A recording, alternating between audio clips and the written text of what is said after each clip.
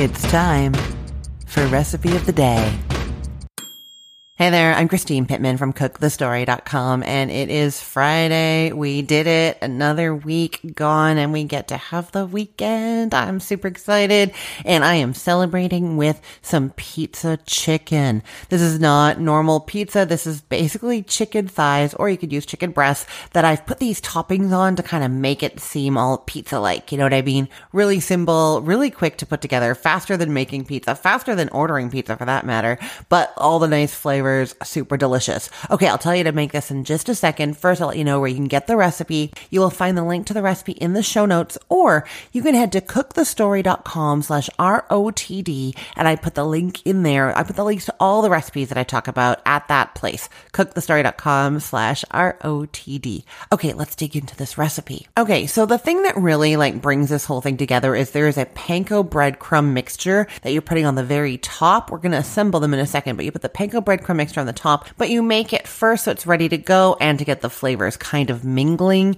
And that is a mixture of panko breadcrumbs with some olive oil, salt, pepper, garlic powder, and dried oregano. Now you're going to start mixing that. And when you first mix it up, it's going to seem like the olive oil is not quite going to be able to flavor all those breadcrumbs. It looks kind of like just a few of the crumbs are moistened and the rest aren't. Just keep stirring. It just spreads out after a couple of minutes, and then just set it aside. We'll use that in a second. Now, if this is seeming a little bit familiar, this is based on the concept of my other chicken stacks. We do a chicken cordon bleu stack, and there's a chicken Reuben stack, where basically we're just stacking chicken with other ingredients, and then you put it in the oven. The wonderful thing about that is you can do a whole bunch of them. If you want to make this for 12 people, you're just going chicken thigh, chicken thigh, chicken thigh, chicken thigh, pepperoni, pepperoni, pepperoni, pepperoni, cheese, cheese, cheese, cheese, breadcrumbs. You see what I'm saying? You just sort of assembly line it. You get them out on the pan real fast and then into the oven. So this one, we've made those breadcrumbs already and set them aside. Preheat the oven to 425 degrees Fahrenheit. Then you're going to line a baking sheet with parchment paper or a silicone mat, and that just makes it easier for cleanup later. It's not really that important. Okay, then you're going to get those chicken thighs out, and you want to unroll them. You know how boneless, skinless chicken thighs are kind of in a little bundle?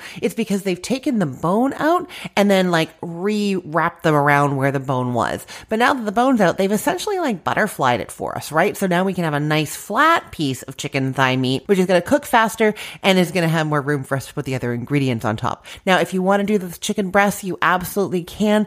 Nothing in the recipe has to change, except if you're using those really big boneless, skinless chicken breasts, I recommend cutting them in half diagonally. I think you can cut them in a certain way where they still kind of look like full chicken breasts, but they're half of them. And I'll link to a video actually showing what I mean by cutting them diagonally. You'll see it's really, really cool. You get two chicken breast shaped portions out of one chicken breast. So you're unrolling those chicken thighs or getting those chicken breasts, and you're putting them on your baking sheet that you've lined with a silicone mat or parchment paper about an inch apart. Then you're going to top each piece of chicken with 2 slices of tomato, overlapping them as needed to fit on top of the chicken. Then onto each of those, you put a little bit of mozzarella cheese shredded and 5 pepperoni slices, just sort of overlapping in a layer on top of there.